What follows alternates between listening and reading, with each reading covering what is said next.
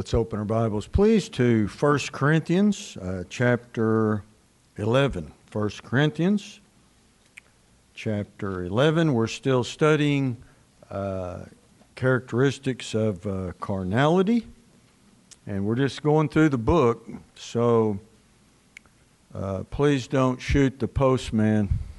I didn't write it. I'm just telling you what God said. All right. Don't get mad at me. I don't want God getting mad at me. I gotta tell it like it is. All right, 1 Corinthians 11 and verse 1. Be ye followers of me, even as I also am of Christ. Now I praise you, brethren, that you remember me in all things and keep the ordinances as I delivered them to you. But I would have you know that the head of every man is Christ, and the head of the woman is the man, and the head of Christ is God. Every man praying or prophesying, having his head covered, dishonoreth his head. But every woman that prayeth or prophesieth with her head uncovered, dishonoreth her head, for that is even all one as if she were shaven. For if the woman be not covered, let her also be shorn. But if it be a shame for a woman to be shorn or shaven, let her be covered. For a man indeed ought not to cover his head, for as much as he is the image and glory of God, but the woman is the glory of the man. All right, let's pray. Father, we pray that you bless the study. Help us to seek to be Spirit-led, Spirit-filled. Help us to walk after the things of the Spirit, that we would not fulfill the lust of the flesh. Help us to recognize characteristics of immaturity in Christ and carnality, and help us to go on unto perfection, to grow in grace and in the knowledge of our Lord and Savior, Jesus Christ. We yield to your Spirit now that he would direct us and lead and guide us as to what to say, how to say it, and that you would open the eyes of our understanding. Give us ears to hear what the Spirit saith unto the church, and we pray that you'd take charge now and power the teaching, the preaching, the hearing of thy word. And we ask these things in Jesus' name. Amen. Just a very short review. There are three types of men in Paulinian theology, New Testament doctrine. First of all is natural. So the natural man is lost, undone, without God. All he knows is the lust of the flesh and the pride of life. He loves the world. He's in the world. And he is hopelessly undone until he comes to Christ by faith. Second man is carnal. He is saved, born again, indwelt by the Holy Spirit, but still immature, has not grown in grace, and he is sensitive. He's controlled by what he sees, what he hears, what he smells, what he tastes, what he feels. He is still very immature and a slave to the lust of the flesh.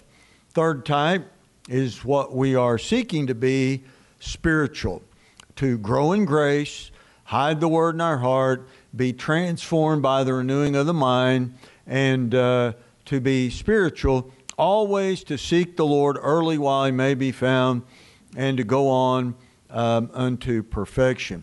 So we've looked at this just briefly in the past, but the key to move from being carnal to spiritual, this is very important, is the renewing of the mind. That's what Paul said in Ephesians. Have a renewing of the spirit of the mind. And then, in Romans 12, 1 and 2, to be not conformed to this world, but be transformed by the renewing of the mind. So it's that mind change in the spirit, and that's why Paul said in Romans 8, if you're in the flesh, you're natural, you can be in the spirit, you're saved to be carnal, but the goal is to walk in the Spirit and after the Spirit to be Spirit-filled. So the renewed mind is what we want. This is what we need to teach. This is the solution to the problem. This is the miracle that God works that moves a carnal Christian to becoming a spiritual Christian. To desire and resolve once and for all the Word of God, the old King James, will be the handbook for living. I will read this book, memorize it, meditate upon it, hide it in my heart. I resolve to live by this book, not as a hope for heaven, but as a way of life. So Jesus said, I am the way, the truth, and the life. No man cometh unto the Father but by me. So we looked at the signs of carnality, the evidences of it, comparison because of envy, jealousy, not being content with what God gave you and who God made you to be. And then you have this competition leads to strife, win the game, to have more, to do more, to look different, these types of things. And then we looked at the contradiction, which is division. So we are seeking unity. Every member in the body has no hidden agenda, no ego, as they call it, no selfish ambition, but to love one another. So the next, we're just going to pick this up where we left off. The next characteristic of carnality is a lack of submission to the authority of God, which is evidenced by the hair. I know this. Don't get mad at me. Just take it up with God. This is another chapter you can rip out of your Bible if you don't like this one. So a lack of submission to God's authority, evidenced by the hair. So there are, and this is just an overview, but it's pretty important if God gave this chapter to it. So there are 4 types of hair. Pretty simple. You have bald on purpose, not God. Remember, Elisha was bald-headed, and they mocked him, and the she-bears came out of the woods, ate them up. When you purposely shave your head. Secondly, long hair. Thirdly, short hair, which is the opposite of long. And the Bible calls this polled. So in 2 Samuel, when Absalom polled his hair, cut it. And then you have shorn. So this is all you get. You get a bald head, a shorn head, short hair, or long hair. And the Bible tells us that this hair is given for, and it specifically mentions women, and I'm just going to mention these briefly. First of all, the woman's hair is for power. Now, you better believe what the Bible said. Don't cut your power off. And I know we all like easier to maintain in these things. Don't cut your power off. It shows you're submitted to God. Number 2, it is the glory of a woman. Why would you want to cut your glory off? Number 3, it is given for a covering.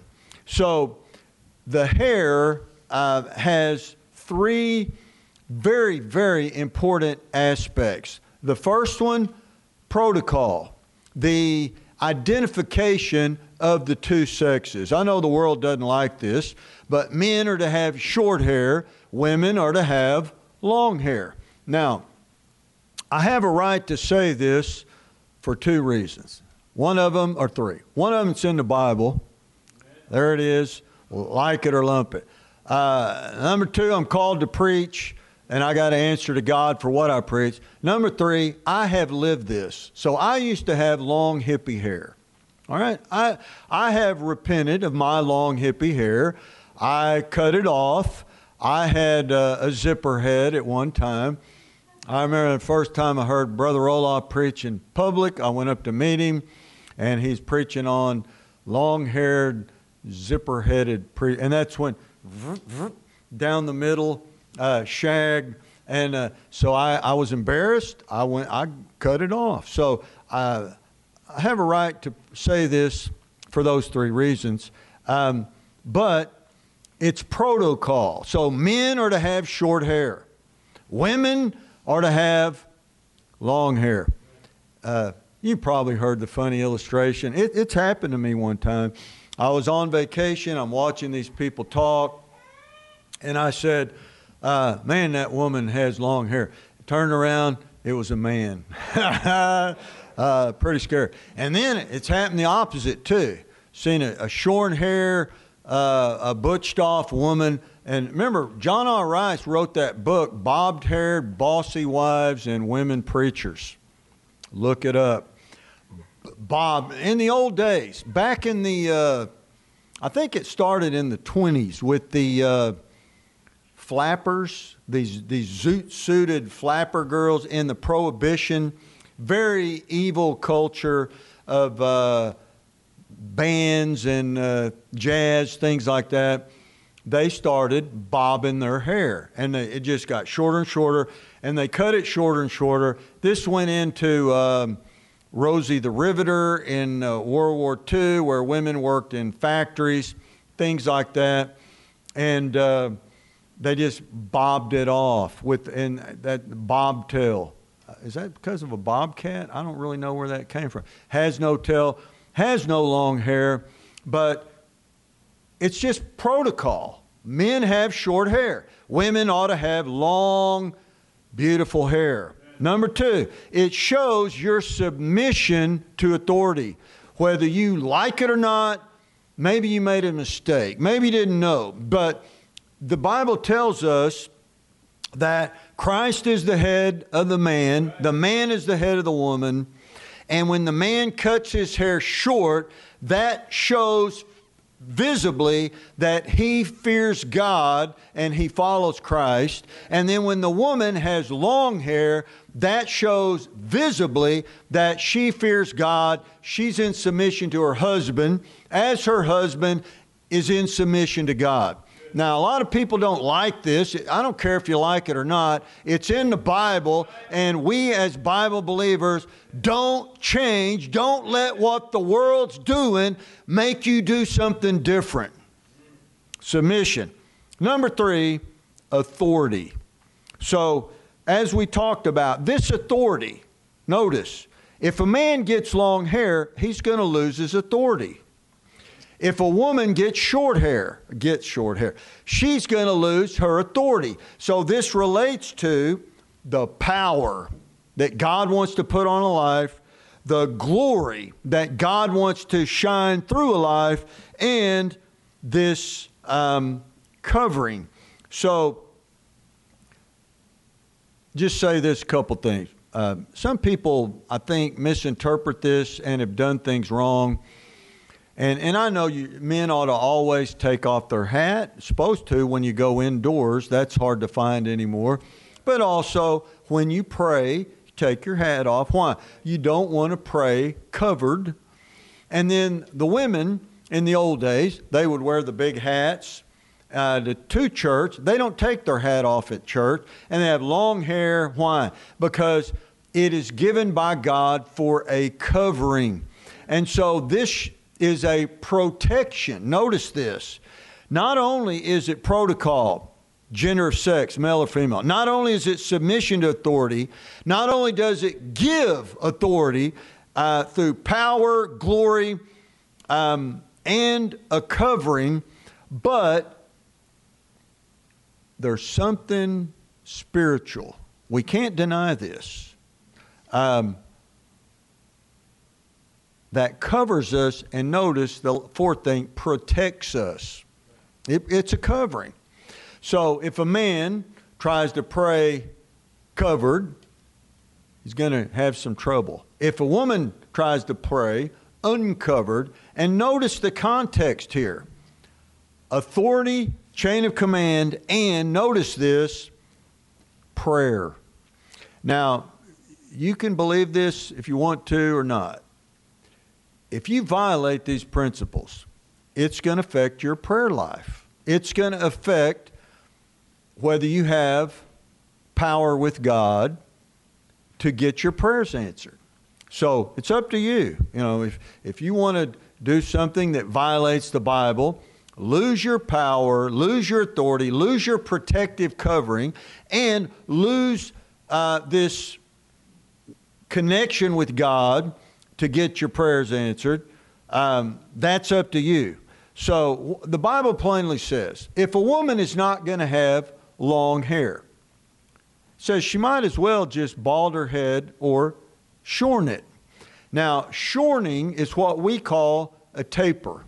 So, you know, we don't have blocks in the back. Men, they taper it up, and that's taken from that animal. I think it lives in Africa or South America. The tapir has a long snout, but it kind of looks like a hippopotamus. His hair is very stiff and bristly. You know, and you know if you got a good haircut or not if it's bristly. So if you can do that and it feels prickly, that's a good haircut for a man. And that is what we call a good taper. So you can call it high and tight, elderly cut, military cut, prickly taper. Now, on the other hand, women ought to have long, beautiful hair. And I don't know why they don't want to be feminine. I don't understand it. They ought to want to be very feminine. And why? It's your power. It's your covering. Don't cut it off. If you don't like it, there's a whole verb. Now look what it says here. This is scary. Look what it says in verse 10. For this cause ought the woman to have power on her head because of the angels. Now, this is a whole Bible study, but the angels are watching how women cut their hair. This is scary. Angels are watching, does a woman bald her head, shorn her head, have short hair, or long hair for submission and authority and power, which is protection. And I fully believe that as in the days of Noah, so shall it be in the days of the coming of the Son of Man, when there was this onslaught of fallen angels and Nephilim. It's happening right now because they're watching that the whole world is out of course. The whole world is rebelling against the authority of God. They do not want to submit to Almighty God, and they don't like God's gender of the sexes. Male and female created He them. Amen. Now, we need to really consider this, teach our children, live it, practice it, right. And there it is. There, 1 Corinthians 11, read it and rejoice, or read it and weep. It's either praise the Lord or woe is me. And it's, amen. Thank you for your support. All right, let's move on. Don't shoot the mailman. You know, if the mailman brings you a high electric bill, don't get mad at the mailman. He didn't do anything. All right, next. Let's keep reading. Chapter 11, look at verse 17. And so the next characteristic of carnality is a misunderstanding and abuse of the Lord's Supper. A misunderstanding and an abuse of the Lord's Supper. So look what it says in verse 17. Now in this that I declare unto you, I praise you not, that you come together not for the better, but for the worse. Now look at this. For first of all, when you come together in the church, I hear that there be divisions among you, and I partly believe it. Now, of all things, what caused this division, it was the Lord's Supper. And they were bringing food to God's house, and the rich people were bringing a lot and having banquets, and then the poor people didn't have any. And this was causing the rich were looking down their snoots at, oh, they don't have much. And then the poor people were going, well, man, I don't have enough of that. And it was causing a schism in the body, and God hates those that sow discord among the brethren. So they weren't using the Lord's Supper to unify and love and all have the same burden and purpose. They were using it to show off how much money they had. It's really so, and also very, very gluttonous. So let's keep reading here. Look what it says, verse 20. When you come together, therefore, into one place, this is not to eat the Lord's Supper, for in eating everyone taketh before other his own supper, and one is hungry, and another is drunken. What? Have ye not houses to eat and drink in? Or despise ye the church of God, and shame them that have not? So they didn't have much food. What shall I say unto you? Shall I praise you in this? I praise you not. So then he goes and tells them, this is what the Lord instituted to remember his death till you come. This is in verses 23 through 25. And then look at verse 26. For as often as you eat this bread and drink this cup, ye do show the Lord's death till he come. Wherefore, whosoever shall eat this bread and drink this cup of the Lord unworthily shall be guilty of the body and blood of the Lord. But let a man examine himself, and so let him eat of that bread and drink of that cup. For he that eateth and drinketh unworthily eateth and drinketh damnation. Boy, this is scary. To himself, not discerning the Lord's body. For this cause many are weak and sickly among you, and many sleep. So this is all about what? Discerning the Lord's body. Do we understand that God placed our sin on the body of Christ, and he vicariously died in our place, innocent, dying for the guilty? Should have been us on the cross. We're the wicked sinners. We deserve hell, but he loved us and took our place. And so the Lord's Supper, we need to discern the Lord's body. So some people were casual. Some people treated it as a fellowship. It's not a potluck dinner. It's not a Baptist casserole. All right? It's to remember the Lord's death till he comes. Amen. Now, they were using it, this is hard to believe, for gluttony. They were eating too much, even getting drunk. In God's house, in the Lord's Supper, you know, we're joking about this. They call it potluck. And everybody, what if every church member brought potato salad? So that would be bad potluck fellowship. Or if everybody brought green bean casserole or whatever, bad luck. Whatever. Or hot dogs or whatever it is. Beans and rice. So they, number one, gluttony. Number two, they did not discern the Lord's body. They were taking it lightly, and that's very important.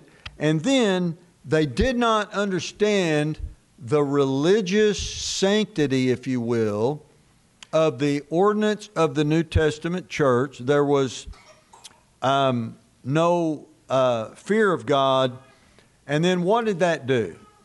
It divided the church, didn't unify the church.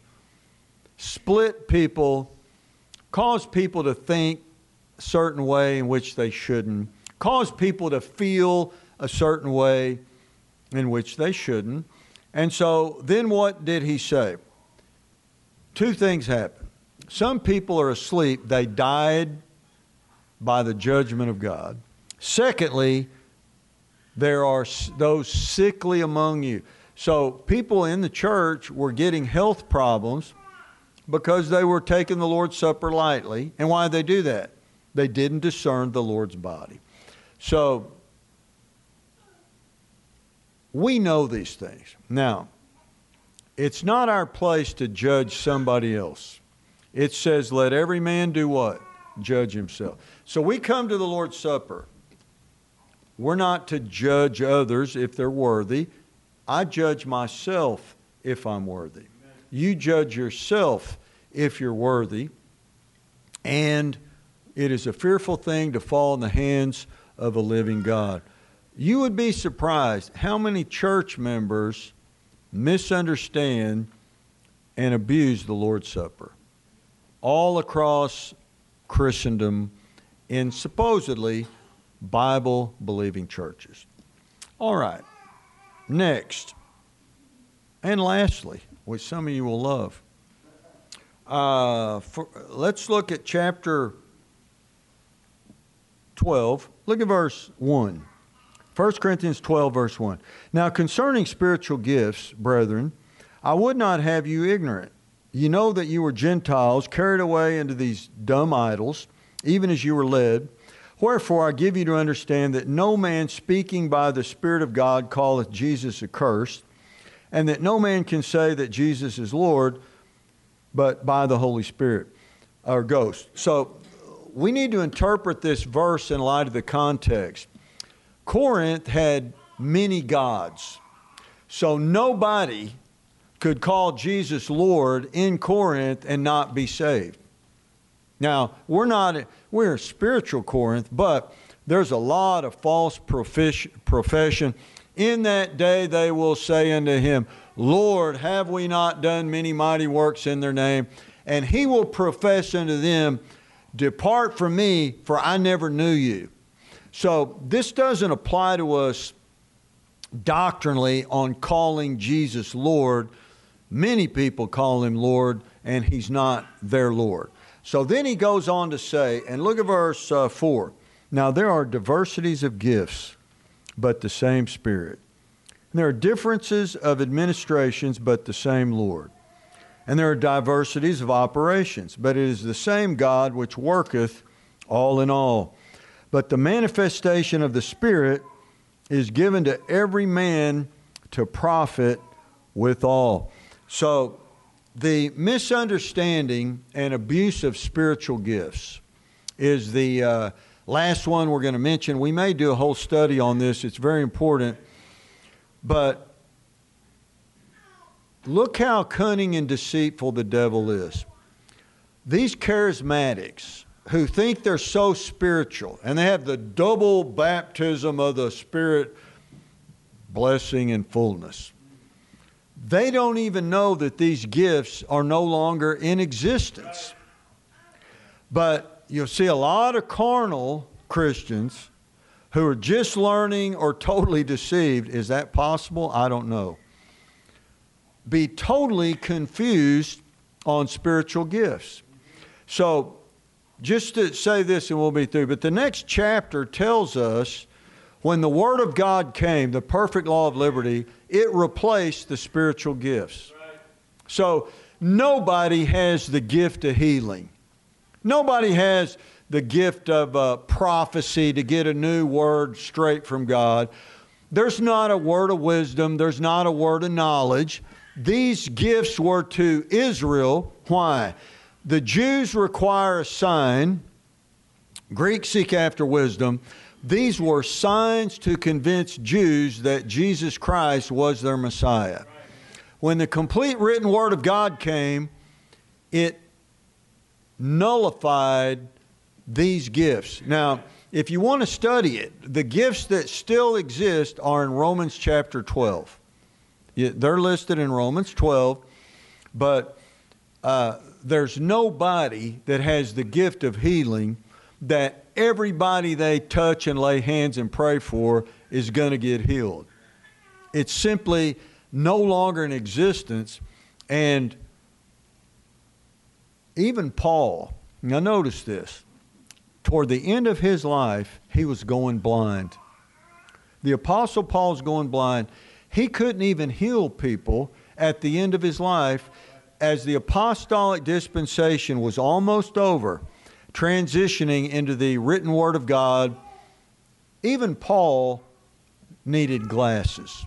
So let's know the context and the doctrine and the transitions of these dispensations. And it's very sad when somebody thinks they're spiritual when they're devil possessed. They think they're spiritual when they're faking uttering these supposed tongues. Nobody has the gift of tongues, and nobody has the gift of interpretation of tongues. Rasta Lashanaha Tamabota. How's it go? My Kawasaki filed another plug. I should have bought a Yamaha. Something like that. Blow my nose. Blow my nose. Blow my nose. Yeah. Snot a lot of blow my nose at Tamabota. There it is. So, I just got this word of knowledge. Somebody in this room needs to write me a big check. Wait a minute. I've got this gift. We're not, and you know what they'll do? Yeah, it's over here. And then you know what they'll do? Let's get your pocket and jingle it. You got any change in there?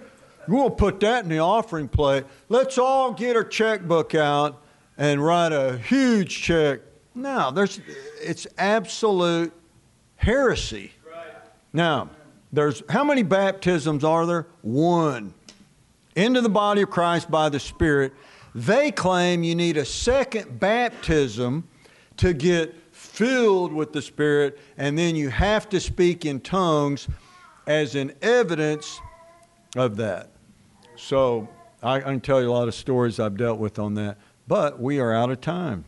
So I really like picking on tongues people.